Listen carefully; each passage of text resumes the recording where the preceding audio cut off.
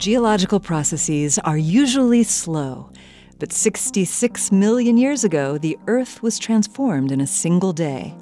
On that day, an asteroid or comet, 7.5 miles in diameter, hit Earth at 27,000 miles per hour and blasted a 124-mile-wide crater. This event is known as the Chicxulub impact because its surviving geological remnants are in an area that includes the town of Chicxulub, Mexico.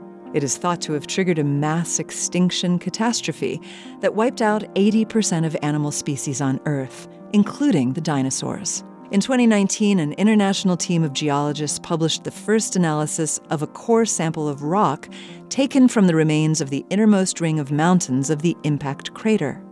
The researchers got their sample by drilling beneath the ocean floor off the coast of Mexico. The core sample included more than 400 feet of material deposited on the day of impact.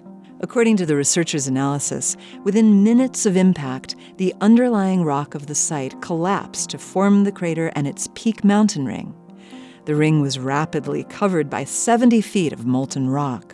Within the hour, ocean waters rushing back into the wound in the earth deposited another 270 feet of rock.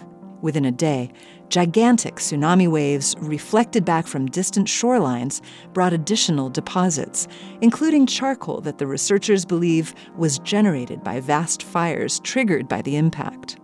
This charcoal and the composition of the deposits provide additional new evidence that a period of global cold and dark followed the impact and contributed to the extinctions. This moment of science comes from Indiana University. I'm Yael Cassander.